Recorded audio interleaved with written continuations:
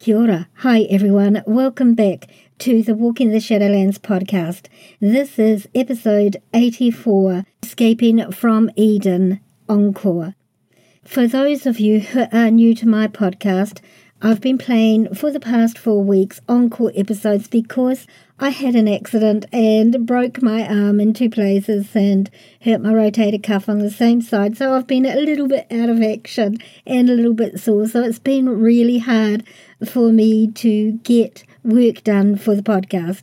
So this is the reason for the encore episodes, and this is the last of the 4 encore episodes I'm playing. I love talking to this guest. It was just so incredible and taught me so much about unconscious biases that I personally had about religion. I was actually dreading talking to this gentleman because he's a pastor, and I was concerned that the episode would be all about scriptures and about religion, but actually that's not what it's about at all. It is, but it isn't.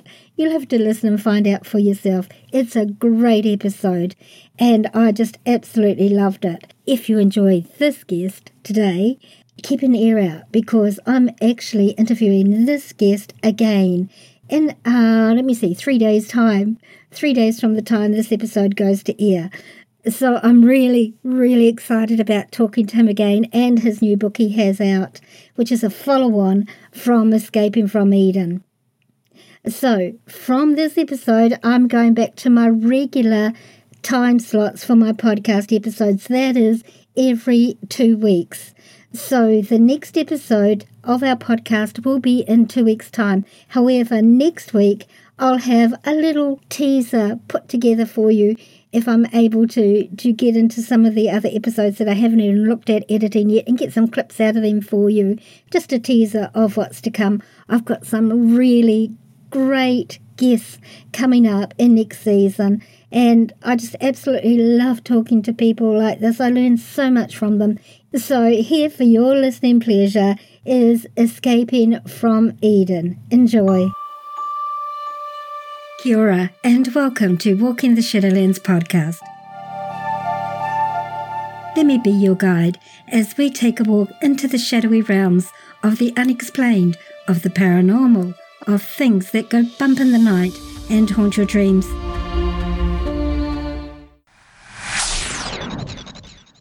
Your hosts?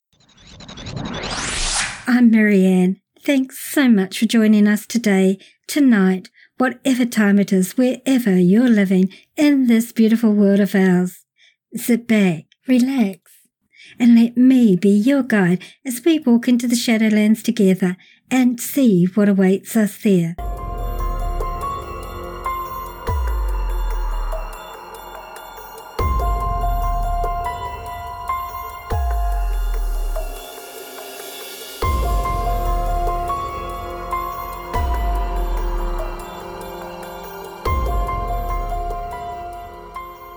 Hi everyone, welcome back. It's really great to have you all listen in again, and especially big welcome to all new listeners.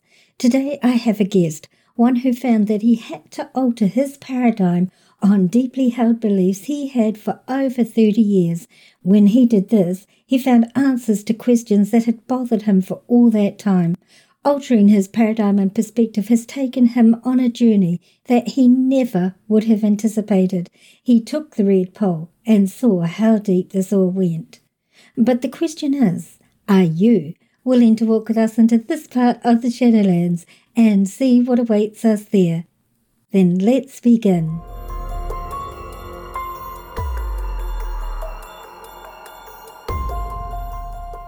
Born in Buckinghamshire, England, my guest Paul Anthony Wallace enjoyed periods of life in Bath, Nottingham, Portsmouth and London. As a youth, he commuted for a 10-year period between the United Kingdom and Canada, later settling in Australia. His travels have included horse trekking in the depths of the Grand Canyon and the heights of the Himalayas, swimming in the Amazon, parachuting in Australia, and surviving a charging rhinoceros in Zambia, along with more peaceful pilgrimages to Egypt, Zimbabwe, France, Portugal, Spain, Italy, Greece, Turkey, Germany, Switzerland, Belgium, Hong Kong, Singapore, New Zealand, and Kashmir. Paul's studies in languages, linguistics, and theology took him to the University of Bath, England, the Machiavelli Institute in Florence, Italy, St. John's College, and the University of Nottingham in the United Kingdom, and to Brazil's Instituto Pastoral Regional in Belém, Amazonia. In the 80s, 90s, and early 2000s, Paul's work centered on establishing foundations in faith communities, being instrumental in planting 6 new churches in Anglican and Charismatic streams. Since the late 90s, Paul has designed and delivered training for pastors of churches in the United Kingdom, Korea, West Africa, and Australia. In Australia, Paul has delivered courses on the history of Christian thought and biblical hermeneutics, principles of interpreting text, and I think I mispronounced that, and has served as a community doctor in international interim ministry and as an archdeacon in the Anglican Church in Australia. Paul is a popular speaker, researcher, and author of books on spirituality and mysticism. Today, his work probes world mythology and ancestral narratives for their insight into human origins and human potential. His book, Escaping from Eden, has been hailed by George Norrie as this generation's Chariots of the Gods, which to my mind is a pretty impressive comparison. Paul hosts the Paul Willis channel on YouTube and co-hosts The Fifth Kind TV in partnership with Gaia TV. His books draw on diverse sources to explore the realm of spirituality and mysticism, probing the world mythology and ancestral narratives for their insights into human origins and the releasing of our potential for a better, more conscious human experience. Paul currently practices personal coaching with a few clients each year. He is a musician, a mystic, a healing practitioner in the Christian tradition, an enthusiastic chef, and a barefoot walker. Paul is married with 3 children and lives in Australia. I would like to welcome my guest, Paul Anthony Wallace.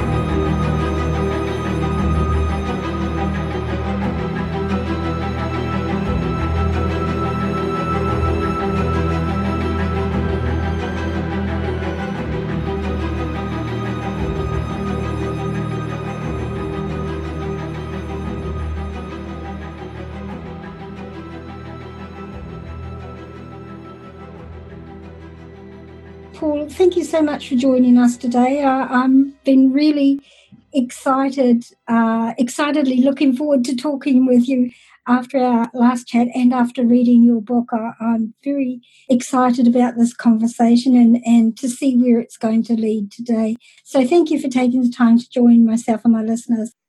Certainly. Yes, the book Escaping from Eden really came out of a period of retreat that I was enjoying in my shipping crate cabin at the end of our driveway in Victoria. And in the book, I talk about an ultimate Frisbee injury, knocking me out for a while, and I take time to convalesce. And I do some study while I'm convalescing. And really, the ultimate Frisbee injury is a bit of a metaphor for a couple of times when the universe has gifted me with some time, and I've taken the opportunity to just follow up on some curiosities, some niggling questions. And there were a couple of niggling questions that were on my mind from my more than 30 years in Christian ministry. I've worked as a pastor. I've trained pastors in the interpretation of ancient texts, the Bible in particular. I've been a church doctor, an archdeacon for the Anglican Church. And in all that time, I'd preached many times through the book of Genesis.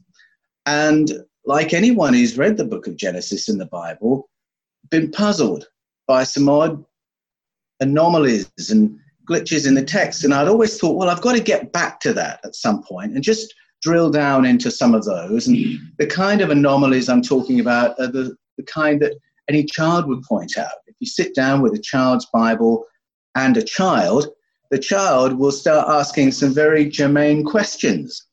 Why does God say, let us make? Why does he say, let us make the human beings to look like one of us? One of who? And then you get to Genesis 3 and the snake turns up and a child will say, who's the snake? Why did he make the snake? Couldn't he see something was going to go wrong? And couldn't he see Adam and Eve were going to eat that fruit? And why is it the death penalty for eating a piece of fruit? And then you get to Genesis 6 and you've got to explain a genocide, which is the worst crime against humanity. And God's a loving God, isn't he? How does that work? And you don't have to get far before you will have collected a number of questions that at some point you're going to need to go back and develop a better answer than the one you probably just provided. Well, preachers have that struggle all the time. And just like anybody else, we're kept hopelessly busy and never quite have the time to go back and say, hang on, there's something going on there that I haven't quite got my head around. So that was just one thing that was lurking in the background. One day I must look at that, and then the opportunity came. But there was another thing that had caught my attention about a decade ago, and that was when Pope Benedict XVI, the most conservative pope in my lifetime, called on the Pontifical Academy of Sciences to convene a colloquium, which is a symposium of top scholars and top theologians. And their job was to discuss. They had 5 days of closed sessions to discuss, and they made it all public what they were talking about. It was about a year lead into this, so we'd all know it was going on. They were discussing the theological implications of contact with other civilizations. Well, my jaw dropped when I heard about that, because it was only 400 years ago. The same institution was burning people at the stake for suggesting that there was intelligent life on other planets. So why this relatively sudden flip? And the spokespeople who came out to meet the press and do TV interviews and talk to magazines all around that colloquium were quite emphatic that we need to be ready sooner than anyone anticipates, they kept saying, to embrace a brother or sister alien. And there's one scholar in particular, I'll remember his name in just a moment, the Reverend Dr. Guy Consolmagno, who is the director of the Vatican Observatory. And he said, look, we shouldn't use the language of alien. We're part of a bigger cosmic family, and we shouldn't be surprised to bump into them because they're in the Bible. He said they're in the Old Testament and the New Testament. And when he said that, I thought, really? Could I have missed that? I've been lecturing on the interpretation of the Bible for 15 years. Could I have missed something as glaring as aliens in the Bible? And so I took it as a bit of a challenge. I felt he'd really laid down the gauntlet to anyone interested in the Bible to go back and ask the question, have I missed something? Are there other kinds of entity roaming around in the text that we've not really acknowledged?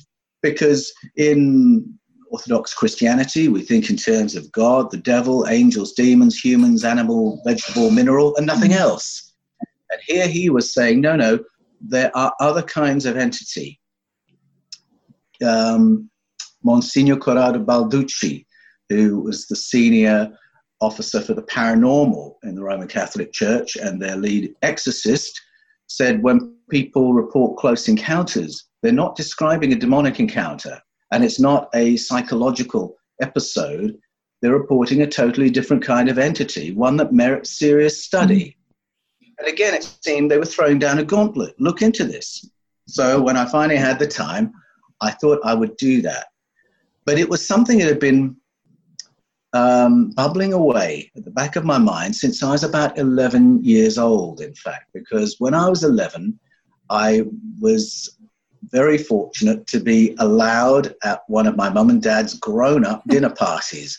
And from time to time, they'd let my brother Mark and me go to these dinner parties and try and keep up with the adult conversation, which was lots of fun, and they'd pull out all the stops with the food. It would be wonderful. They were great entertainers in that way. And I just remember this particular lunch it was when they were discussing Erich von Daniken's Chariots of the Gods, which was really charting at that time. And my ears pricked up because I'd always been a little bit unsatisfied with explanations of who we are and where we've come from. If I went to a religious explanation, such as I might hear at the primary school I went to, it just seemed a lazy answer. Well, God made us. And they didn't seem to be able to explain why we are so obviously an animal and so similar to the other animals, if we're this unique special creation by God.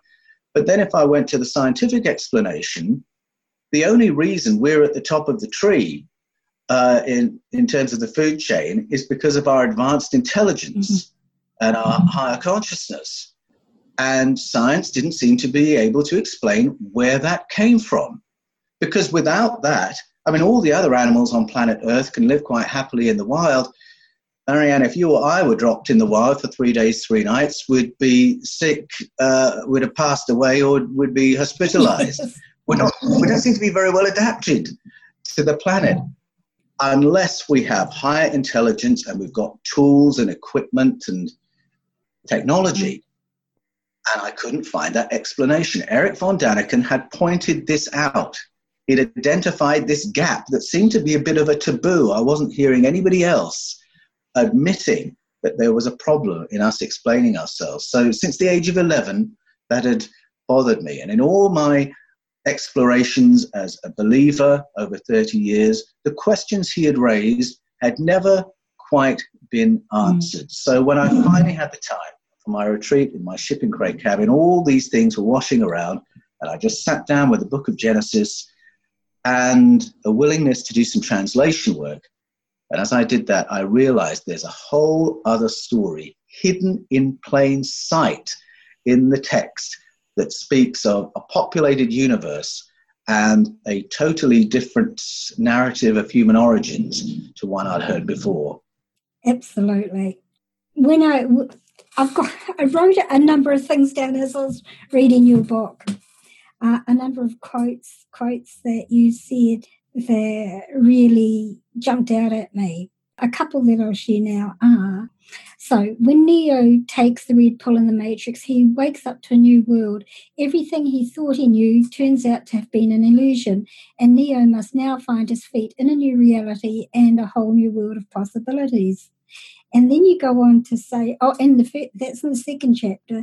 In the first chapter, you said, opening my eyes to a plural Genesis was like releasing the brake on a roller coaster, and I had no way of knowing where it would take me.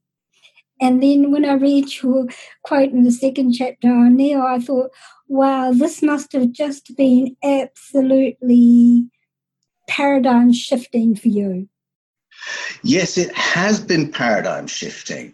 The paradigm didn't shift all in one go, but there really was a red pill moment for me, and that was to do with this word that gets translated as God quite a lot in the Bible, and it's the word Elohim.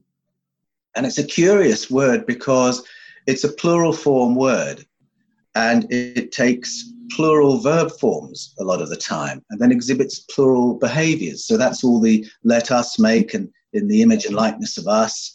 And then, or in a moment when Abraham says that God told him to go somewhere, he actually says Elohim, plural, told me, plural, to move from Ur of the Chaldees.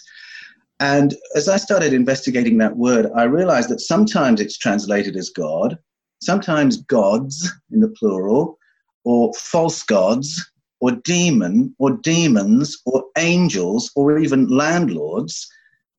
And, well, it is possible for a word to mean all those different things, but how do the translators decide when it's God and when it's demon? Where's all that coming from? And as I investigated that, I realized that right at the beginning of Christian history, there were significant church fathers, people like Origen, Clement of Alexandria, Justin Martyr, who argued that the Elohim stories were not really God's stories at all. They weren't talking about God the Father of Jesus Christ at all. They were talking about something else. And I struggled with this word. I went to all the commentaries to see how they dealt with it, and they sort of all avoided it. The more I saw them avoiding it, the more I thought, this is worth exploring. And so the moment came and I thought, all right, I think I'm prepared to accept that Elohim is a plural word. It used to be a plural word, and that it's been turned into a God word at a later stage. Let's see what happens to the stories if I reread the text with Elohim in the plural. If you look at the etymology, it means the powerful ones. So let's reread the stories with Elohim translated as the powerful ones and see what happens. Well, of course, the stories change, but they don't change in a random way. As soon as you make that change, the Genesis stories shift and they line up in parallel with stories from the Sumerian, Babylonian, Akkadian, and Assyrian texts. This was not known until the 1800s because we didn't have a translation key on all the cuneiform tablets that held the Mesopotamian stories. But once we had that translation key from the Behistun inscription, 1835, discovered by Henry Rawlinson, scholars pored over it and they read those tablets and they thought, wait a minute, that sounds like the story of Adam and Eve. Wait a minute, that sounds like the Garden of Eden. That sounds like the fall. That sounds like the limiting of human life. There's the flood. There's the Tower of Babel. And it became clear during the 1800s that the Genesis stories and further into the Bible, they are summary forms of the ancient Mesopotamian stories, which was a little bit of a controversy at the time. The idea that the Bible might be based on someone else's book didn't go down very well in some quarters. But even more significant than that, the Mesopotamian versions, the original versions of all those familiar stories, are not stories about God. They're stories about our ancestors bumping up against a colonizing force from somewhere else, from the stars, another species who turn up and have a hands-on involvement in our evolution as a species. And seeing those parallels, that was the red pill moment. I can never go back and read those Elohim stories as God stories because they are not. They are summaries of the stories of the sky people, and many of the early Christian leaders knew that and argued for it, and they got voted out and excommunicated. But there it was, right in the roots of Christianity, and that was what I was beginning to unearth. So it's a red pill in the sense that I couldn't go back and read it the old way again. But a whole new world really does open up because you realize there are narratives all around the world, indigenous narratives. You go to Australian Aboriginal story. You go to Native American story. Go to Greece, India, West Africa, the Caribbean, Philippines, Norse. Go wherever you like, you'll find indigenous narratives that echo these stories, and sometimes, the Mesoamerican especially, in very surprising detail.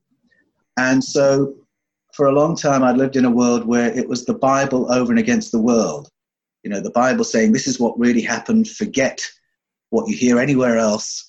And now I'm in a world where all these narratives line up and they're repeating each other and confirming each other, telling us something very interesting about who we are, where we came from, what our place is in the universe, and therefore what our potential is as human beings, our potential as a species on planet Earth. That's absolutely mind-blowing for people who I'm struggling for the right words, because this is something that I have always known. This is knowledge that I have always known from my star people. So to have you come out and actually verify for me knowledge that I knew is actually pretty awesome.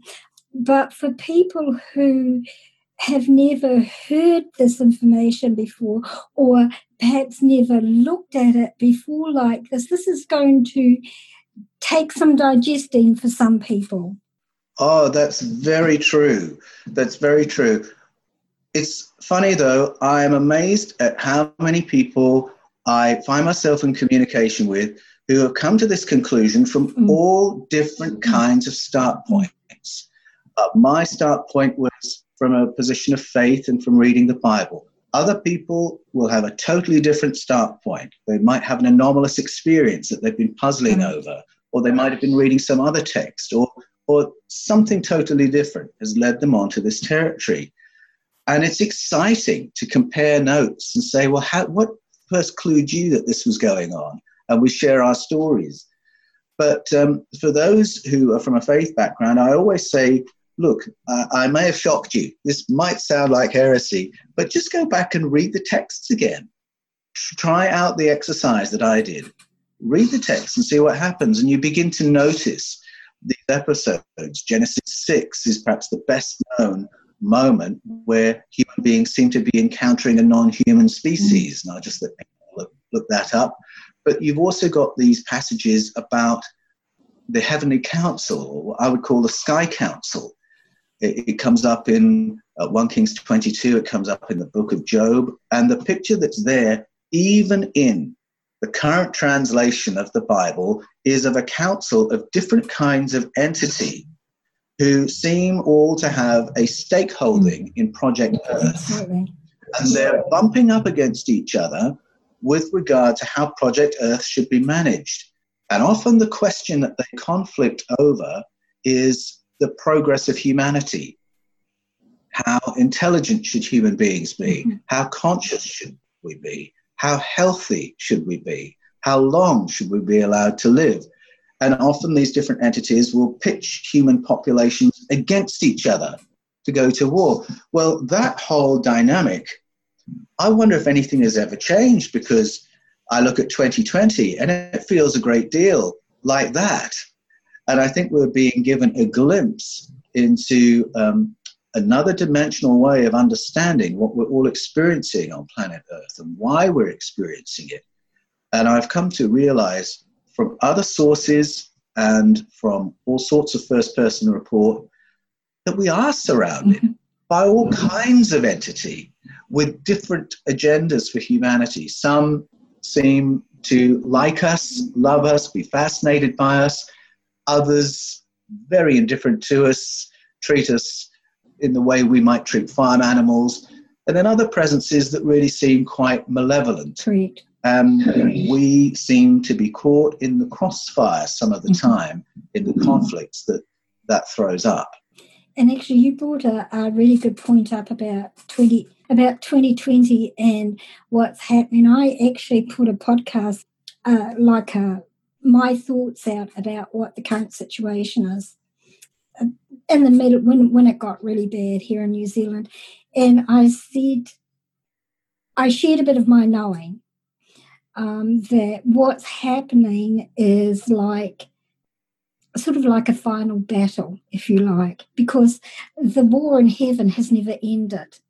The war that is talked about in the Bible has never ended. It's been ongoing this whole time. And those that currently control this reality that we live in, who try to keep humanity, the beings that you're talking about, in this state of suppression, in this state of slavery that we are still in, their time is rapidly coming to an end. And so they are ramping up the fear worldwide, because people who are in fear are easy to control. Oh, absolutely. I agree with everything you just said, Marianne. And this is one of the reasons I love world mythology, why I love ancestral narratives and indigenous story, because and you'll know this, if someone says what you just said on Facebook or in a public conversation, oh my goodness, you're a crazy, oh, you're a conspiracy theorist, and you can't have a conversation about it. But if you if you go to world mythology, go to the ancestral narratives and say, here's a story. We're caught in the crossfires of this cosmic struggle. There are hidden powers manipulating human society. They feed off, some of them feed off low vibration, anger, anxiety, and all that. And there is a conflict over how long-lived, how healthy, how intelligent, conscious we should be. And you can point to it in the stories, and you can read the stories, and the stories will resonate. And if you then say, I wonder if anything has ever really changed, so I wonder if that's the truth of what's going on, it's easier for people to join the dots when they've come out of 2020, when they've gone into the ancient stories and they begin to feel the truth of it and recognize the patterns, then to say, I wonder if this tells us about 2020. It's easy for people to join the dots. And so that's why I spend so much of my time in Escaping from Eden talking about world mythologies, ancient narratives, because they are there to explain to us the world in which we live. Absolutely. Can we go back to, speaking of ancient mythologies, I really love the way that as you go through your, and I'm sorry for sidetracking before, as you go through your narrative of the scriptures, you talk about how the snake was introduced. Well, who is the snake and what is the snake there for? And then you talk further on. Let me see. Okay, then you talk about you talk about how. So you talk about Adam and Eve, and you talk about the Garden of Eden. Now, would you like to explain to my listeners your perception of what the Garden of Eden was actually? Yes. I picked the title Escaping from Eden as a bit of a tease, because you read those words and you think, why would anyone want to escape from Eden? Eden was a paradise, wasn't it? Well, even in the current translation of the Bible, and there's a broad scholarly consensus that the current version came into shape in the 6th century BCE, and that's when the stories were harmonized and monotheized, and these other entities sort of written out of the picture. But even if you read the current translation, there are some little clues. So, for instance, when we're introduced to Eden, we are told that it's conveniently close to some key mineral deposits. Well, why on earth are we being told that? If Eden is this beautiful garden where the human beings can live naked and innocent and just eat all the food that's there and live this idyllic life, who needs minerals? Not the human beings. And then there's this little verse saying, and then the powerful ones put the human to work. And when you read it in parallel with the Mesopotamian stories, you realize that has a bit of an ominous tone to it. And the suggestion of many who've studied the Mesopotamian stories is that the work was not a bit of light gardening, it was mining for key mineral deposits. Now, in southern Africa, the remains of prehistoric gold mines have been found that could be as old as 200,000 years. Not a lot of research has been done on those, but one has to ask, well, who was around 200,000 years ago to be mining in southern Africa? Well, contemporary science says that our ancestors were around 200,000 years ago, and that's people of exactly the same design and build as us, but evidently less intelligent. Not intelligent enough to farm, but intelligent enough to work in someone else's mine. And you read it alongside the Mesoamerican story, and you've got in the Mayan tradition, the Popol Vuh says there's a moment when the visiting entities say to each other, let us make avatars for ourselves to bring us our food and do the work. And so that's stated very, very openly what was going on. Eden is an enclosed area. It's a safe zone where our ancestors were engineered to use the modern language for it, engineered in stages. It's there in Genesis, it's there in the Popol Vuh. We're engineered in 2 or 3 stages, upgrading us, upgrading us, upgrading us. And then the last step is a downgrade. Now, this downgrade is reported in the Greek legends, in the Mesoamerican, and it's there in Genesis as well. It's there in Genesis 6 and Genesis 11, where we are brought back down to a level where we can be more easily managed. And that's the story. And there is a conflict. You see it in Genesis 3 between 2 factions. How intelligent should the humans be? One character, in the translation we've got now, it's the God character, wants to keep the humans so unintelligent they don't even know they're naked. Yes. And then the snake character says, no, they should be more conscious, more intelligent. They should be a fully fledged species able to enjoy life. And he affects the upgrade. So in our version, it's a little bit odd that God is against human progress and the snake wants it. But once you retranslate Elohim, you realize what we've actually got is 2 factions among the powerful ones in a conflict over human intelligence. And this character, the snake in Genesis, Enki in the Sumerian stories, breaks rank and affects an upgrade. But then there's all this conflict in the Sky Council over what's happened. Huge conflict. So that's what Eden is. Eden is the place where we were engineered, and then ultimately we get thrown out of that area. That's the area where the powerful ones reside, and we have to go out and fend for ourselves in the big wide world. And so the story begins. That is quite powerful knowledge, that is. And it's knowledge that they've wanted suppressed for so long. I have always said to people, because I've always spoken my truth about my knowing, and I've always said to people, humans are a created species. They were created as slaves. And that's always been my knowledge. Yes, that's right. And when I think that's absolutely right. And I explore in Escaping from Eden, what does that mean that we were downgraded or programmed to be slaves? If you ask the question, what do slave settings look like? It's not just about being less intelligent. It's about having a fear button that can be pressed. Correct. Because if we have a fear button that can be pressed, we can be managed, we can be manipulated, we can have, the fear of poverty keeps so many of us enslaved to exploitative patterns of employment. So many people would relate to that right away. If I wasn't afraid of losing my house, there's no way I'd be doing this job. Right.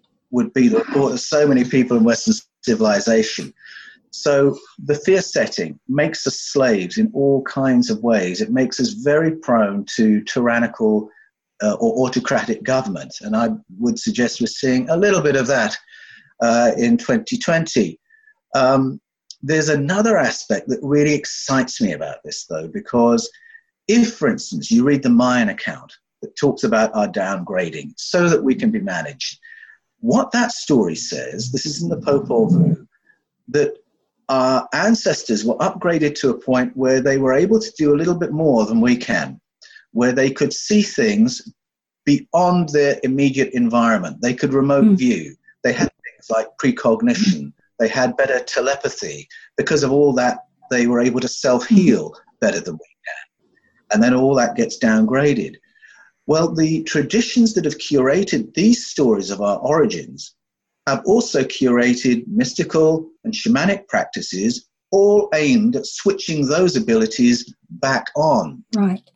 And the thing that made me rediscover that, because I've always been interested in mysticism, but I rediscovered that and that aspect by probing a topic called acquired savant syndrome.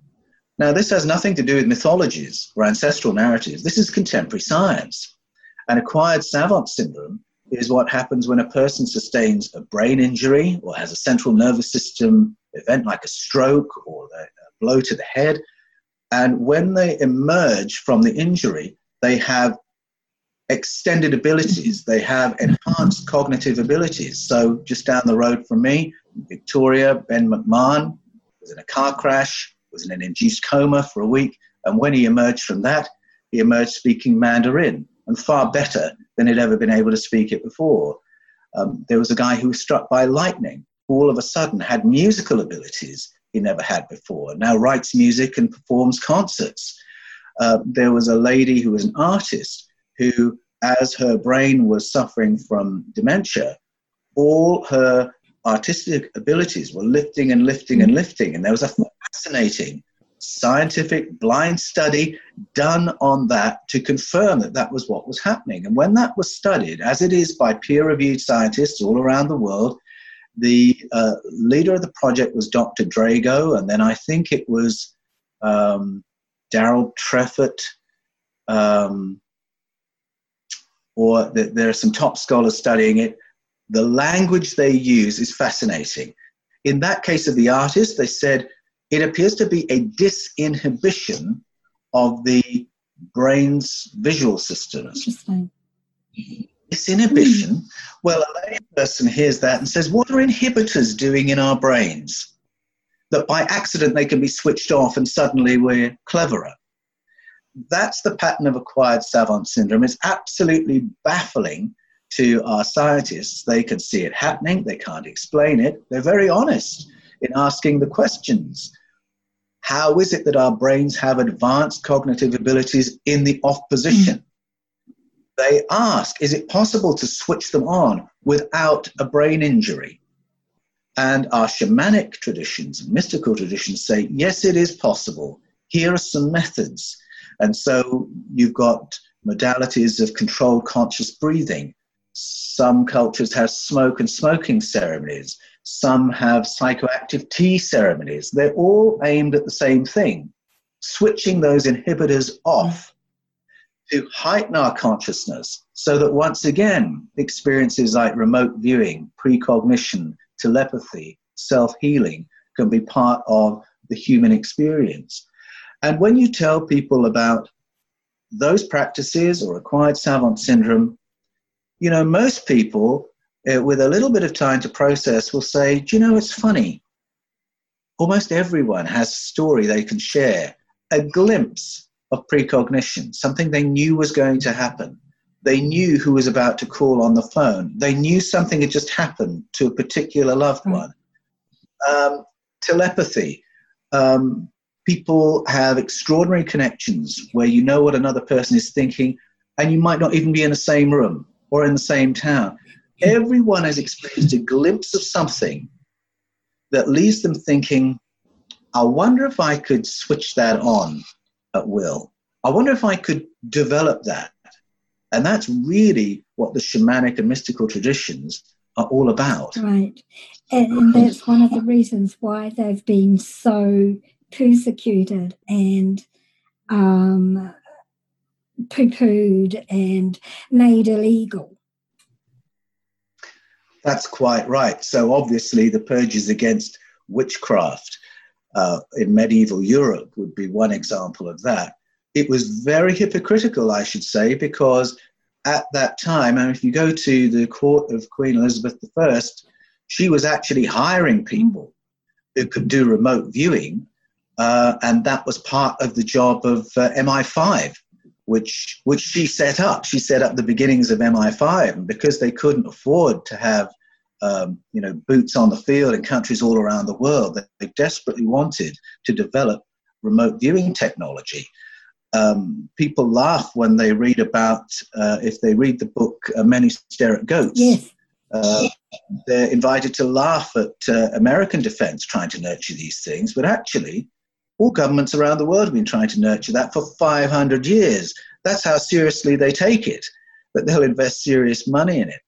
And I do think that in some of the archived works, you think about the suppressed Gnostic Gospels and some of the other suppressed texts through the generations. I think they were suppressed because there was a suspicion all these things were possible, and the powers that be didn't want a general population that was too hard to manage. I mean, it goes back to that. Exactly. That was too confident, that could see through too many things. So that story of the genetic engineers and the Popol Vuh downgrading us so that we could manage, that is a perpetually relevant story explaining to us what's going on. Absolutely. But I am encouraged to think that these suppressed traditions, the shamanic and mystical traditions, esoteric traditions, they have a way of surviving. And that knowledge has a way of remaining in the folklore or in esoteric societies, passed on from one generation to the next, so that the potential is there in every generation to wake up and for us to live a more conscious, more empowered life. That's absolutely correct. That is just, you just have to know, you just have to have the keys to be able to see. And your book really provides people with keys that are going to be so important. And I don't know if you're aware of this, Paul, but just in the past couple of days, the New York Times released an article saying that US has ships that are not of this world. Yes, there have been some really interesting disclosures this year and last year, and it represents a huge shift in policy because in 1947, following the Roswell crash, and there have been a couple of other incidents, President Truman signed the National Security Act, which classified all official UFO research. And so from that moment on, there was no public acknowledgement of UFOs or ET encounters. The policy was silence and debunking. And ridicule. Until 2019, when the US Navy was allowed to disclose that it had been engaging with UFOs, or UAPs as we call them today, and naval officials were allowed to talk to the press and make this acknowledgement. Now, I don't know why that wasn't bigger news, because it was a huge shift in policy after 72 years. Then in the same year, we had Luis Elizondo going public and saying the Pentagon has had a unit whose job is to investigate materials retrieved from what may be UFO crashes. And that department has existed all this time. Well, that was a huge admission that there are real materials and that there'd been a cover-up. But now we're talking about it. This is huge. The Pentagon, for goodness sake.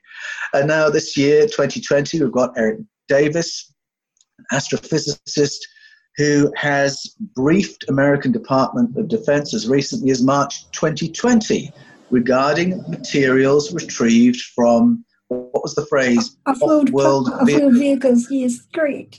Which is a very funny phrase, off-world. He means UFOs, he means ET craft. And there it is. He's not been debunked. The government has not distanced itself from those remarks. There's a drip, drip, drip of disclosure going on to let us know that we're not alone in the universe, and that some of the entities who share this space with us are technological species just like ourselves and have technology that might be helpful to us. I was clued that this was going on by Edgar Dean Mitchell, the sixth man to walk on the moon. And I think if anyone goes on YouTube and watches everything they can find by Ed Mitchell, they'll quickly realize that a man of greater integrity and honesty you could scarcely wish to find. And he was very emphatic in calling on the American government to declassify what was going on, to acknowledge the materials and the technology that we have that could benefit the whole of humanity, that could end our slavery to the oil corporations and give us free energy. He was motivated by that, what it could mean for humanity. He was also motivated by honoring families who'd been silenced during that 72-year period of silence and debunking, and threatened by US military with death threats down the generations of their families should they ever talk about what they saw. And when I heard him speaking about that and realizing here is a man who is bound by all sorts of layers of official secrets, as is everyone involved with the Apollo and Mercury missions, if he can say that, if that's what he's allowed to say, it makes it very significant. What is he not allowed to say? If he's allowed to say that, I'm going to take it seriously. And he says anyone who's skeptical about our being in a populated universe, anyone who's skeptical about the UFO phenomenon, study the law, he says, LORE, surrounding crash retrievals. And that is what Eric Davis, Luis Elizondo are talking about publicly now in 2019 and 2020. And I'd say the same. If you're not sure, if you're skeptical, just go down that rabbit hole. Just follow up on information about retrieved materials from off-world vehicles, and that might be your red pill. Very, very cool. Very cool. And of course, I find the timing of the release of this information typical. They release it while people are preoccupied with the COVID situation. So people aren't going to pay so much attention to it. So actually, when they start introducing star people, they're going to say, but we told you that these were real back in. That's exactly what they're going to do. Exactly. And I had that feeling about the Pontifical Academy of Sciences back in 2009. They're saying this so that when a disclosure is made by another authority or something obvious happens, they can say, oh, don't you remember we talked about this? There's no issue here. And I think you're right. It's the same. But it's funny they do it now because there are a lot of people locked down at home with nothing to do other than Google or go on YouTube. So it's a perfect time for a lot of people to take note and just follow up on what they're hearing from the Pentagon, Luis Elizondo, Eric Davis, go and search up on Ed Mitchell, and everyone's desperate for entertainment. Well, take some time over that and open up your world. Yeah, exactly. And I was told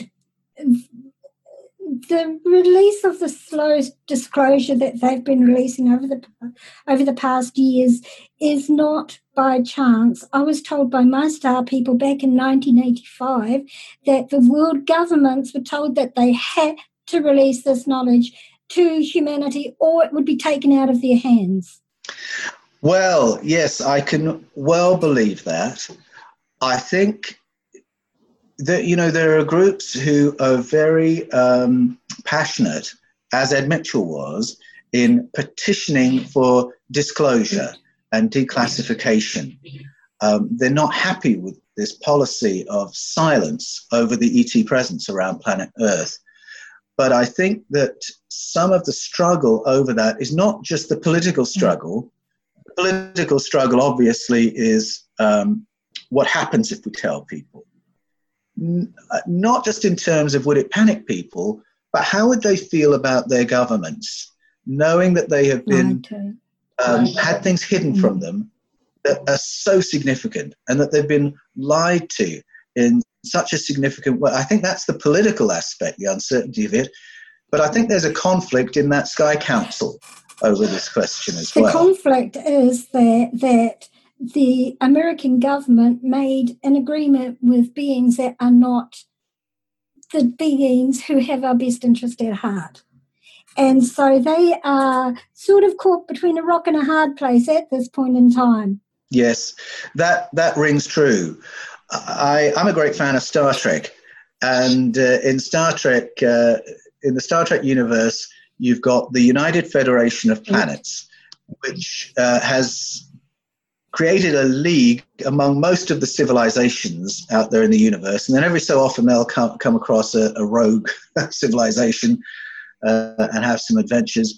But the United Federation of Planets are guided by something called the Prime Directive. Mm-hmm. And the Prime Directive says that if you turn up to a planet where the population is pre-spacefaring, you cannot announce your presence and let them know what's going on. You've just got to let them develop. Well, I do think that there are beings, races, species in the universe who... I know you froze. And then you've got others who just turn up and say, oh, this is a useful planet. I think we can get some good stuff out of this planet or this species. And there's the conflict. And can they police each other? And I think my sense is there's a bit of a breaking down of the balance of power in that equation. And I think that the drip of disclosure is because at some point the cat is going to be out of the bag. And in some way, governments have to be ahead of that game. But I'm aware that we're not the only players. We're not the only ones who make the call here. That there is this other community. Ed Mitchell spoke about this. A community of spacefaring civilizations was the language he used.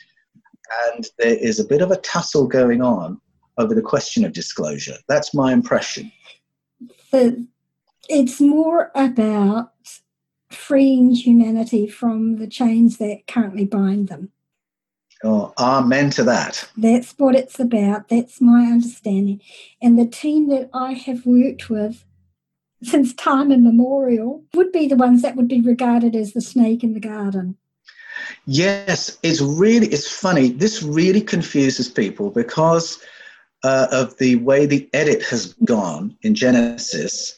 That story in Genesis 3 is told of God versus the snake, and the snake is equated with the devil.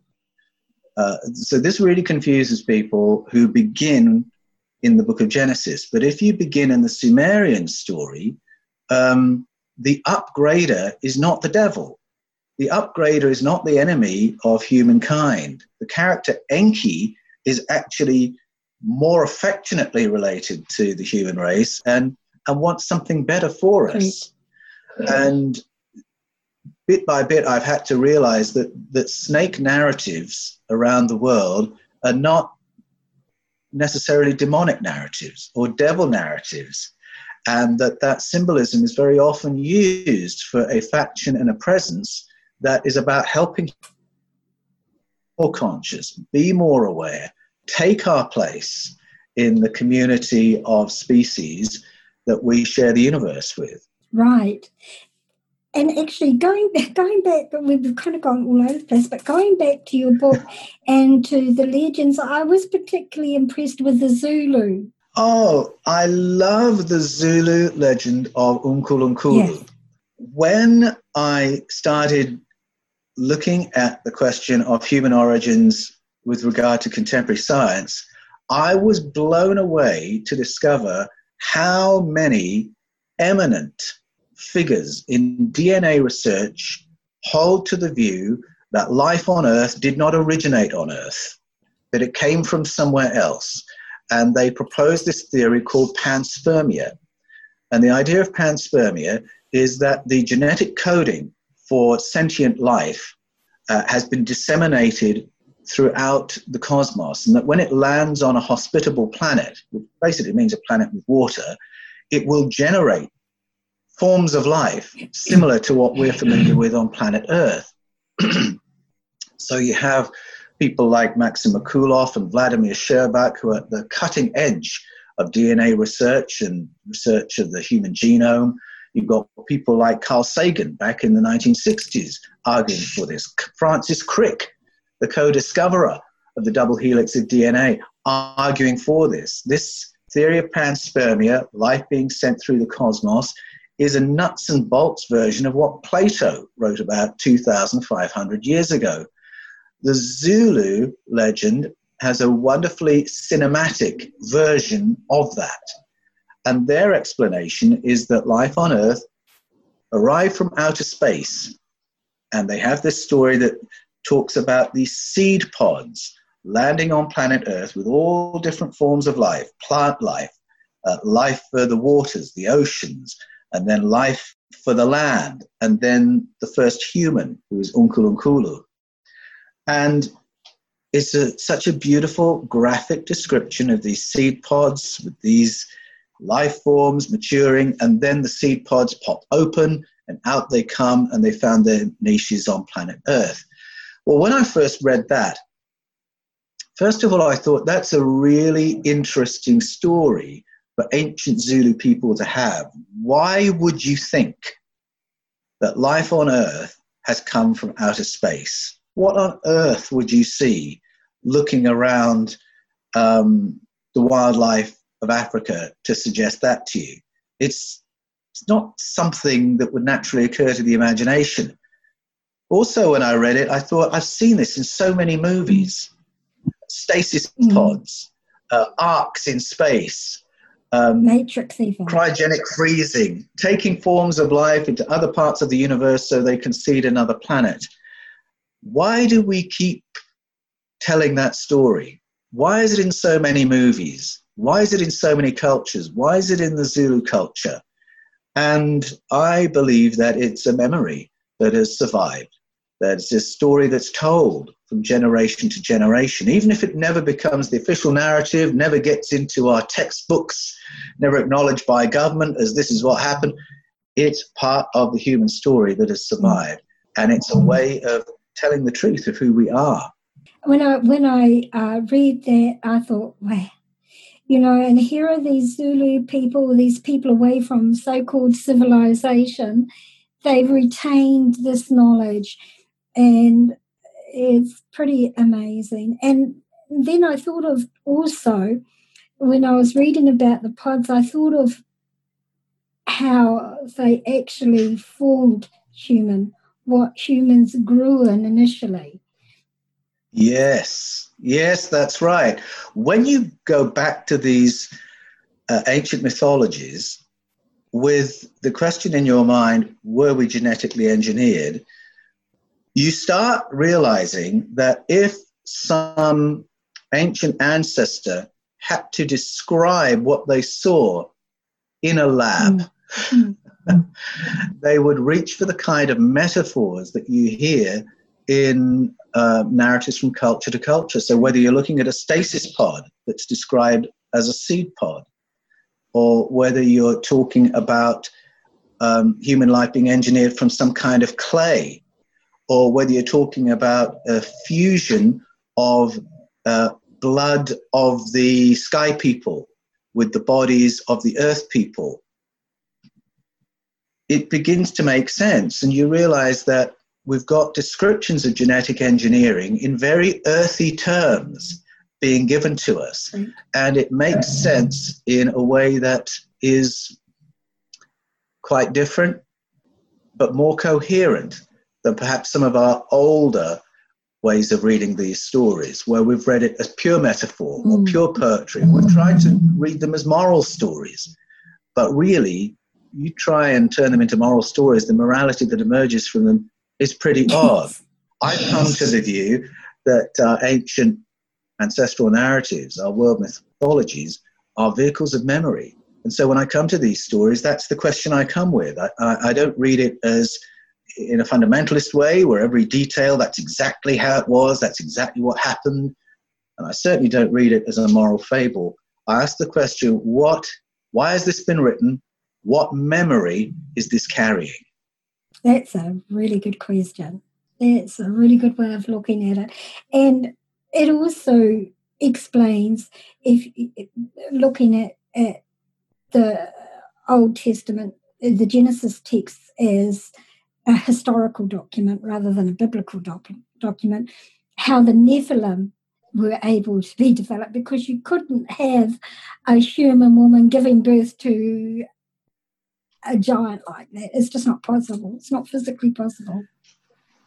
Yes. Now, that's the best known episode in the Bible in terms of the story of human ET hybridization. When you try and talk about that in the modern world, it's too far out there. It just sounds too fantastical for people to want to do business with.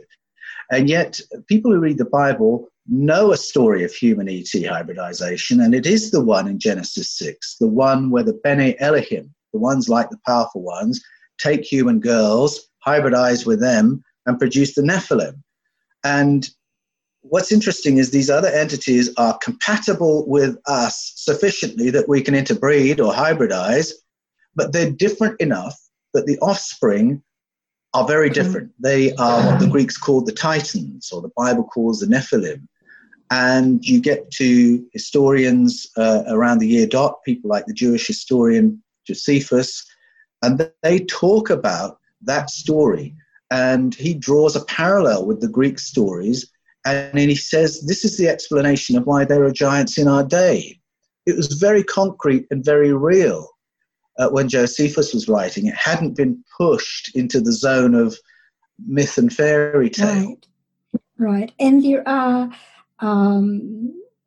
stories, whispers that there have been bones of giants found. Apparently the Smithsonian was supposed to have had some, but they were destroyed or removed or something like that. Well, I think some of the most interesting finds are often archived, is the polite word. Yes, very, very polite. But the giants is fascinating because there were lots of finds in the 1800s, particularly in America, of giant humanoid skeletons. And those finds continue to this day. But they were openly reported in the newspapers when they discovered them, some of them very, very odd, that they did not fit with the simple linear story of human evolution. We couldn't fit them on the map. And there's a fascinating moment when President Abraham Lincoln acknowledges the giant people who used to live on these lands. I can't remember where he was speaking. I think it was near Niagara when he was making this speech. So at that time, it was uncontroversial to say there were giants in these lands. We don't really know anything about them. They've all been archived somewhere, and yes, very possibly at the Smithsonian. And yet today in the 21st century, people are embarrassed to acknowledge that there were these finds and that we can't fit them on the map of humanity. I'm hoping that will change because in the last decade, so many new humanoid species have been dug up. I'm thinking of the Denisovans as one example, or is it Homo floresiensis? I can never get that name right. The hobbits of Indonesia. And I think there is more acknowledgement that there was a great diversity of human or human-like beings on the planet in the ancient past. And perhaps that allows us to say, and yes, some of them were very, very big. And also, speaking of diversity of species, there are those ones that were found in Peru, is it, with the elongated skulls?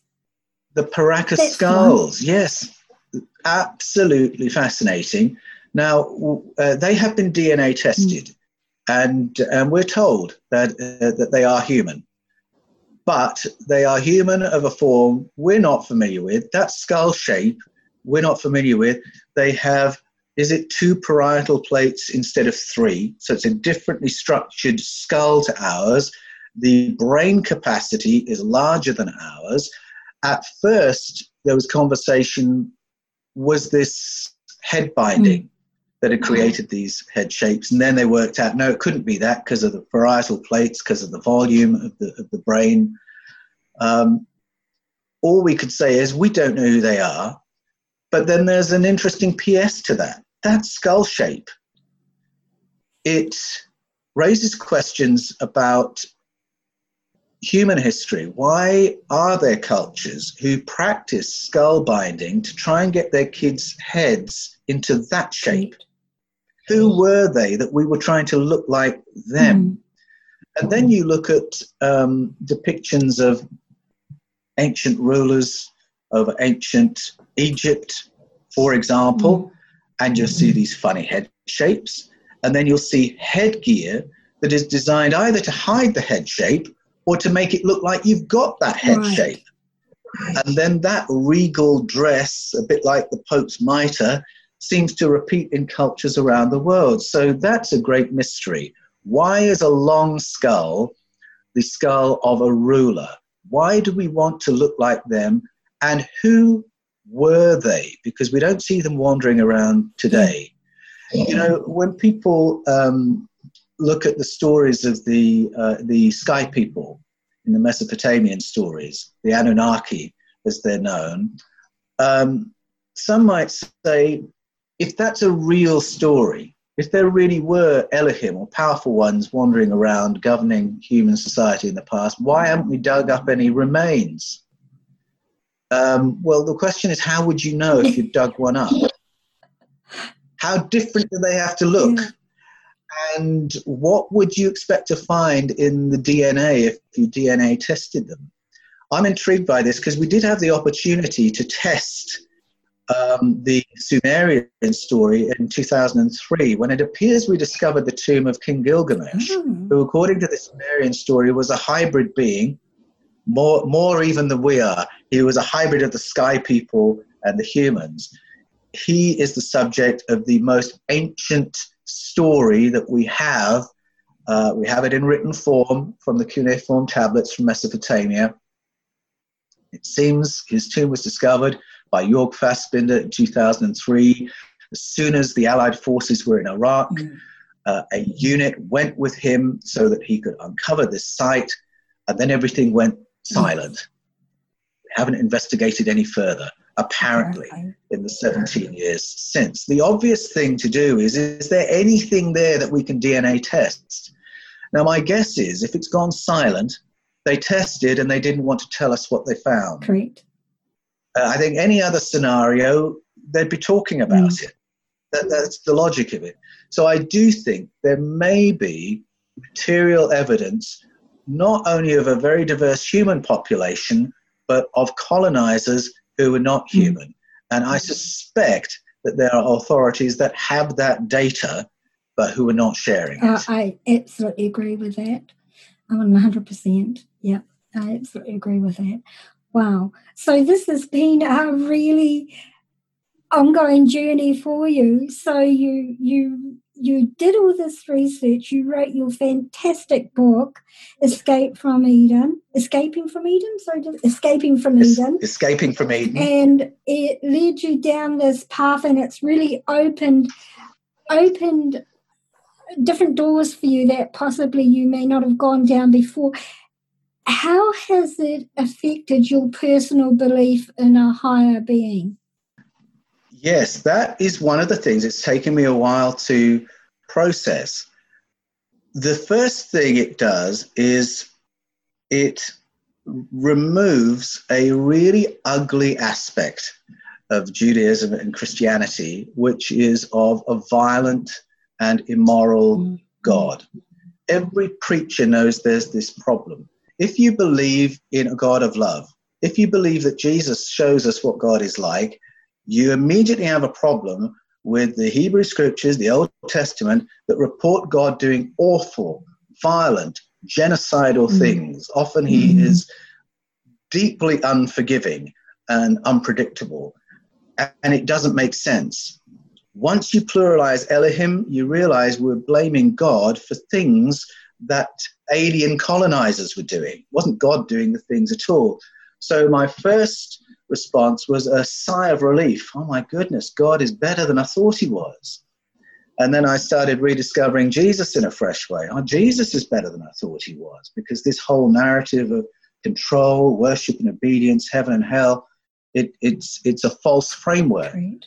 And it comes from the 6th century BCE, when those scriptures were all drafted in a time of us versus them, where the people of Israel were imprisoned by the Babylonians, and they took out everything from their tradition that they had in common with the Babylonians, and the Babylonians would be eternally punished and the people of Israel would be eternally vindicated. That's the framework that set up the us and them, heaven and hell, obedience versus sin, all those binaries that turn religion into quite an unpleasant, controlling thing. So I began to be relieved of that. And then I had to say, well, what's the real story here? I went back to those church fathers who said the Elohim stories are not proper God stories. And I saw where they were coming from. They were, if you read between the lines, essentially suggesting, let's not have an Old Testament of the Hebrew scriptures and the apostolic writings. It should be an Old Testament of Plato. Plato gives us a really good understanding of what's going on. He illuminates those old stories, and he's a wonderful preparation for what Jesus was on about. And so I thought, gee, I need to read up on Plato.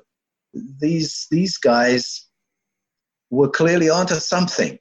What was it? So I read up on Plato, his book Phaedo, his book Timaeus and Critias, And I discovered, to my great surprise, here's this guy who any philosopher would acknowledge Plato as the foundation of Western thought. No one can deny his importance and the brilliance of his work, and yet there are aspects of it they quietly sideline. It's a little bit embarrassing, because he talks about an ET intervention in our evolution as a species, other entities he called children of God, turning up from somewhere else and upgrading our ancestors for greater consciousness, greater intelligence. He also speaks about another entity, the craftsman, who's responsible for forming the world, the cosmos, the solar system that we're familiar with. And these are all entities separate to God. When he gets to God, his language is really, really interesting. And it begins to sound like quantum. When he talks about God, he's talking about the source of all things. And for him, the source of all things was a unified field of love and consciousness. Well, quantum is beginning to tell us that consciousness is the prime organizing principle of the universe. We used to think it was time, then we thought it was light. Quantum is saying, no, it's consciousness. Plato said the same thing 2,500 years ago. And this unified field of love, consciousness, intelligence, harmony, then exploded or fractalized into the material universe. He argues beautifully from things we all observe on the basis of logic. He says the material universe came into being in order for that primordial consciousness to experience itself and express itself. And so the great question that's upon the whole universe is, can love, consciousness, harmony, intelligence exist in a universe like this? Can we do love, consciousness as a society of individual beings exercising free choice?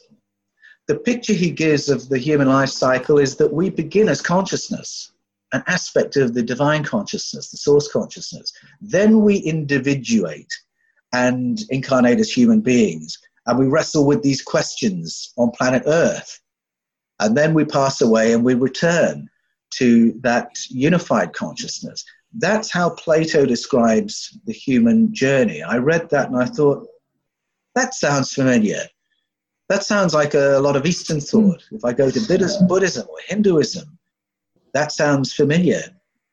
But then if I go to John's Gospel, it's there too, because that's how the life story of Jesus is described in the Gospel. In the beginning was the Word, and the Word was with God, and the Word was God. And then the Word became flesh and dwelt among us. And then at the end of the Gospel, Jesus is praying to the source, who he calls Father, and he says, and now I'm returning to you, back to the glory we enjoyed before the foundation of the world. Well, what if Jesus there is the model for all of us? It tells me that we are intimately connected with God. We are all emanations of God. We're all expressions of that source consciousness. Our connection could not be closer than it is.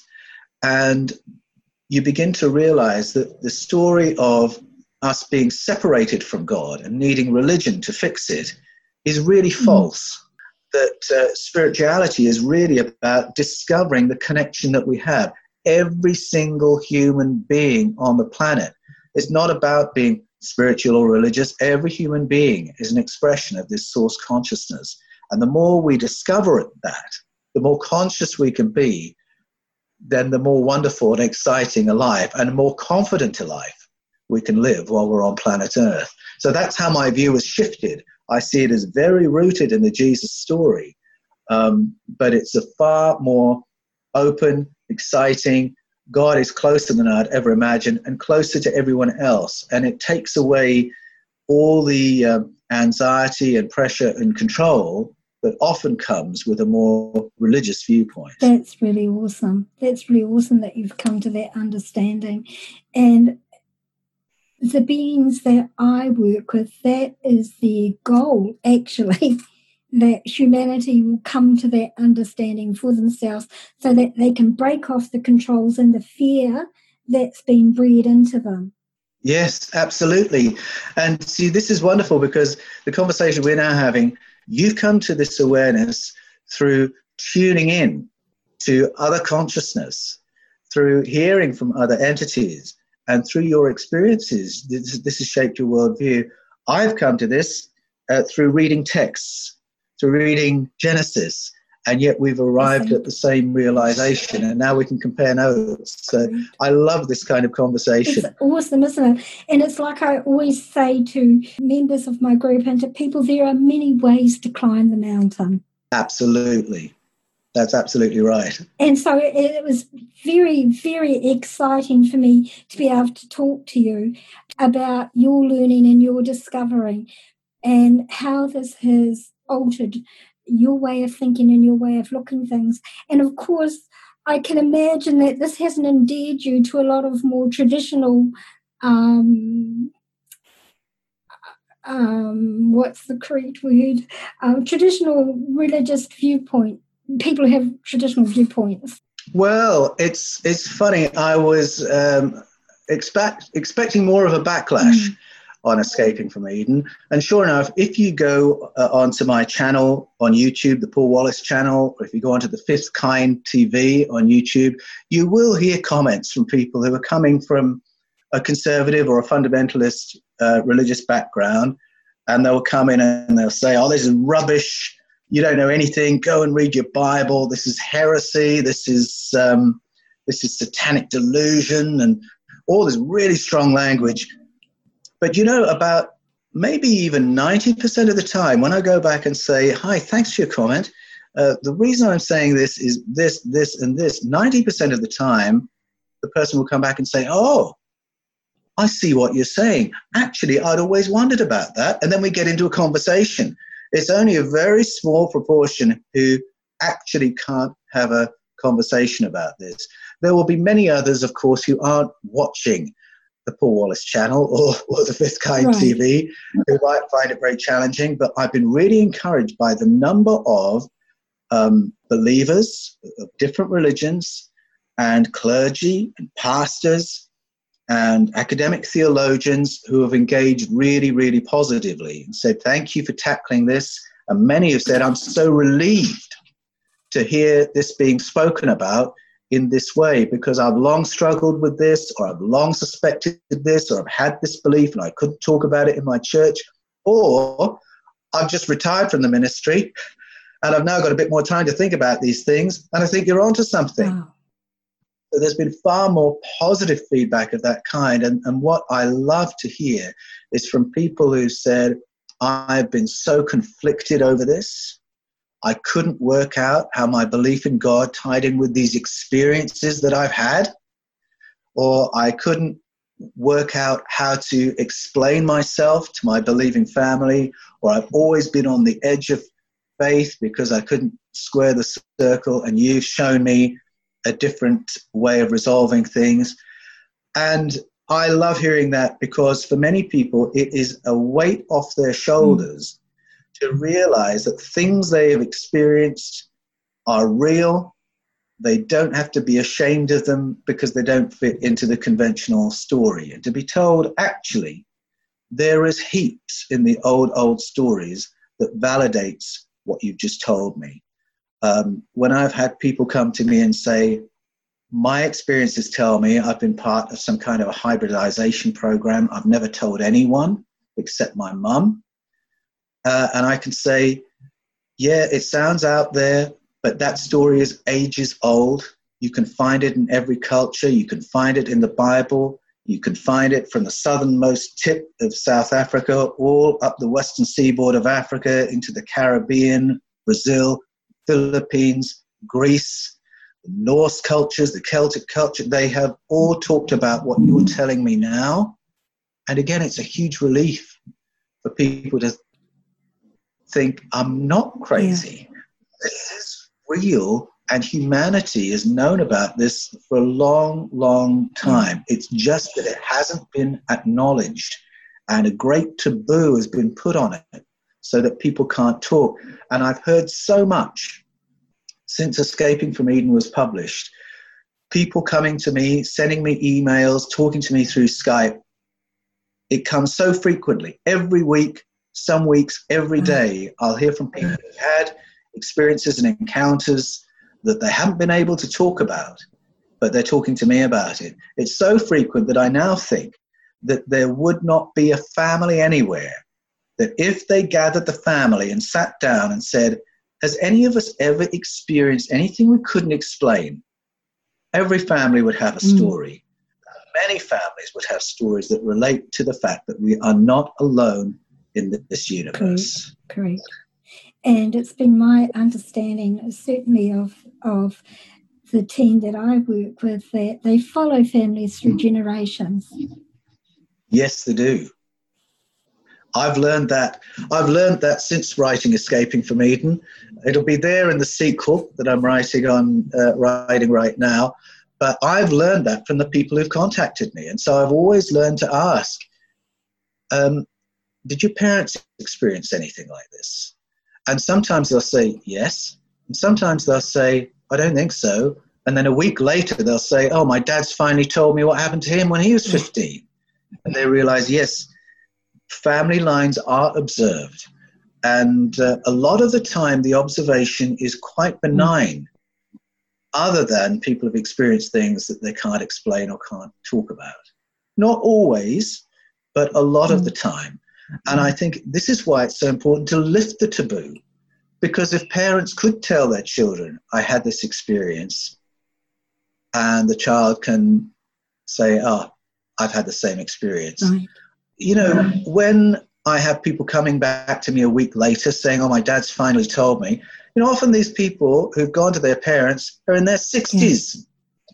And they've lived all this time struggling with this thing that happened to them, not knowing that dad could tell them something that would reassure them and make them feel not so weird and not so isolated.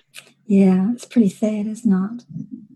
Yeah, it can be sad. I'm thrilled when I find other families where I was talking to a guy the other day who had an abduction and hybridization experience, and he didn't know who to tell.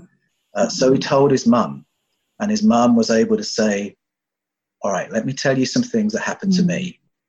And the relief that was for that young man, he's in his 30s, was enormous. And it's such a strength to them to be able to compare notes with one another, because in our society, it's still very hard to know who can I tell this to who won't suggest that I be hospitalized. Correct. And that's one of the reasons why I've always been so open, and one of the reasons why I actually started this podcast, so that those out there would not feel so alone. Definitely. It's so important. And I love the breadth of material that you cover in your podcast, Marianne, is wonderful. And, you know, if people are struggling with what to watch during this lockdown, they should come to your website. They should watch all your podcasts, because there are so many things you can study there.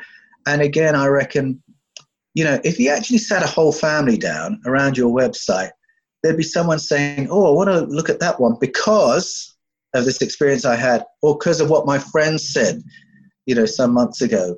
It relates to that. Yeah. And they are all different aspects of opening up the world in which we live and showing us that far more is going on than we acknowledge or talk about. And it's a far more exciting and interesting universe than ever we've been told. Absolutely. And we're living in very exciting times. Very exciting times. I call it the end game. This is where we're at. We're at the end game now. The end game of all the secrecy, of all humanity being a slave species. We're at the end game. Humanity, my star people told me back in the 80s game that humanity had to reach a certain point in their spiritual awakening before they could become part of the greater intergalactic communities. And we reached that point about 18 months ago, something like that. There was an energetic shift, a whole shift, and I knew that we had reached that point. And from that time on, things escalated. I agree. I absolutely agree. I had no awareness of that when I started writing Escaping from Eden. And then when I started promoting it and doing interviews, people started saying this to me. Oh, you've timed this really well, let's say, because there's a great waking up going on. And now I'm thinking that's true, because I'm discovering people in all quarters of all ages who are waking up in a remarkable way to what's going on and who we are and what the hope might be for the future. And isn't that exciting? It's very exciting. So tell us, before we finish, Paul, and I'm so grateful for your time today. I've really absolutely enjoyed this conversation, and I was so looking forward to it. What is your upcoming book about? Well, the upcoming book follows on from Escaping from Eden and just goes into some greater depth regarding the sources of the ancient stories and then the credibility of contemporary science. There's more first-person report, as I've had contact with people who are really at the coalface in terms of access to materials, physical materials, access to experiences. And so there's more of that kind of material in the book. But at the same time, it's a gateway book. It's a book that you could give to anyone. Escaping from Eden's like this. You could give it to someone with a zero interest or a zero belief in this territory, and it would take that reader on a journey. By the end of the book, they'll say, oh, there's something real here that I need to do business with. And so the sequel will do the same, but it will also take further everyone who's read Escaping from Eden. Oh, I'm really excited. I can't wait for it to come out. How far away do you think we're looking at, Paul? I'm aiming at spring of next year. Awesome. Well, that's not that far away. No, it's not that far away. So keep your eye on my website, which is paulanthonywallace.com. Anthony with an H, Wallace, Wallis, paulanthonywallace.com. Go to the Paul Wallace channel on YouTube. Go to fifthkind.tv. That's our website. Or you can find the Fifth Kind TV on YouTube. And that will keep you up to date with the things we're looking into. You'll find out when the new book is ready to be pre-ordered.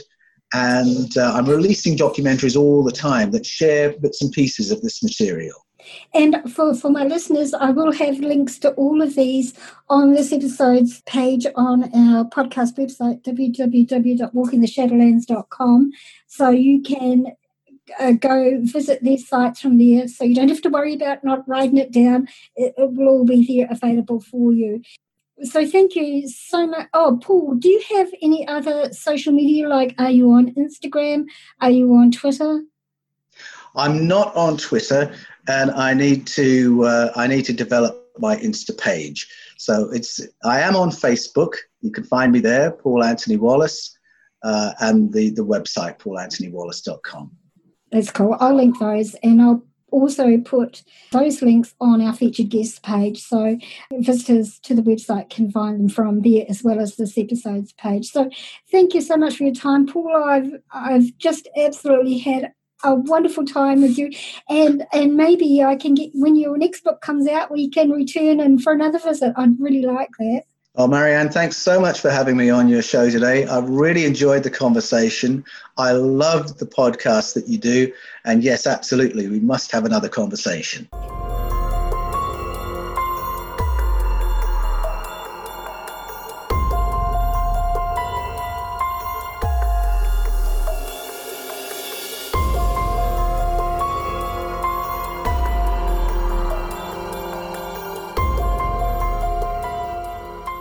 This episode, for some, especially for my listeners who may be of the Christian religion, may be challenging in some respects. There will be many people who will outright dismiss what Paul had to say, but at the same time, I feel that there will be many, many more who will actually go back, study, and look at these religious texts with a totally different perspective. At the very least, Paul's words will make you think and perhaps question what you have always known as our reality to have been. That, in my opinion, is not in the least a bad thing. For me, this conversation with Paul was incredibly validating on a very human level. to have my own personal knowing as taught to me from my star people friends, verified by a very human source from a very human perspective.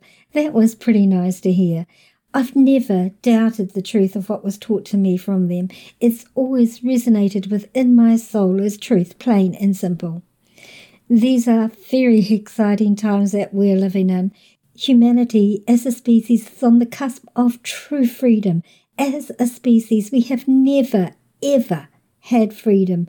Only the scant illusion of choice presented to us, so we are not aware of how deeply we have been controlled and are controlled. But more and more people are waking to the knowing that all is not as it appears and that things need to be different. The world needs to be different. We are indeed in the end game, and the prospect for humanity emerging from this as an uncontrolled, free species is becoming brighter and brighter by the day. With every single person who, at the least, begins to question the status quo, who begins to question what the world's authorities, our governments and world or multinational organizations put out for us to absorb and take as being gospel. We are one step closer to true freedom as a developing species. And for you, my listener, listening to this episode, it is food for thought, is it not?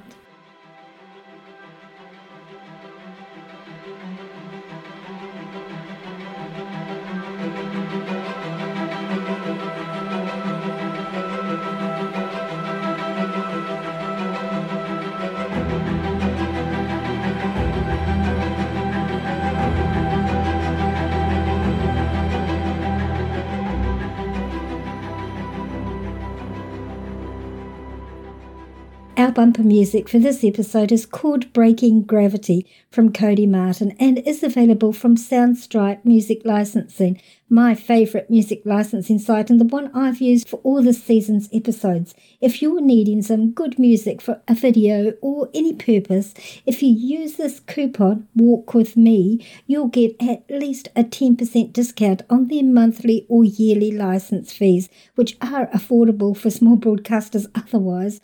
I wouldn't be able to use them. Great variety of music and easy to find what genre or mood you're looking for. Check them out.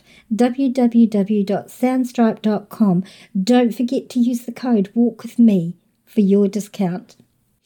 If you have any suggestions for topics you might like me to cover in upcoming episodes, then please don't hesitate to contact me. Or if any of you have any questions, suggestions, or any comments that you would like to make, or experiences that you might like to share with myself or my audience, or if you feel you might be a good fit as a guest on my podcast, then just email me at shadowlands@yahoo.com or check out the Be a Guest page on the podcast website, www.walkingtheshadowlands.com.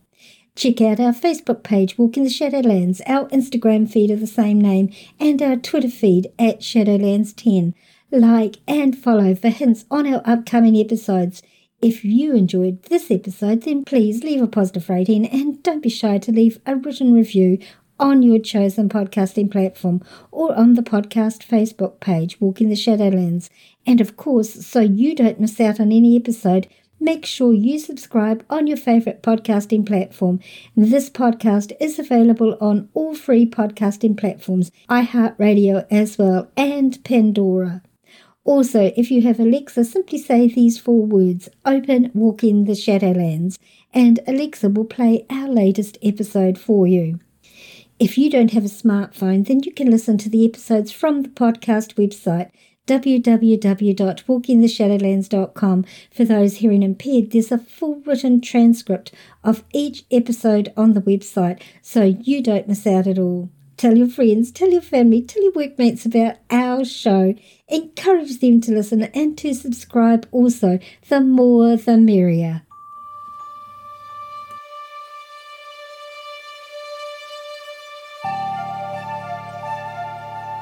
Thank you so much for listening today, tonight, whatever time it is, wherever you're living in this beautiful world of ours. We'll see you in 2 weeks' time.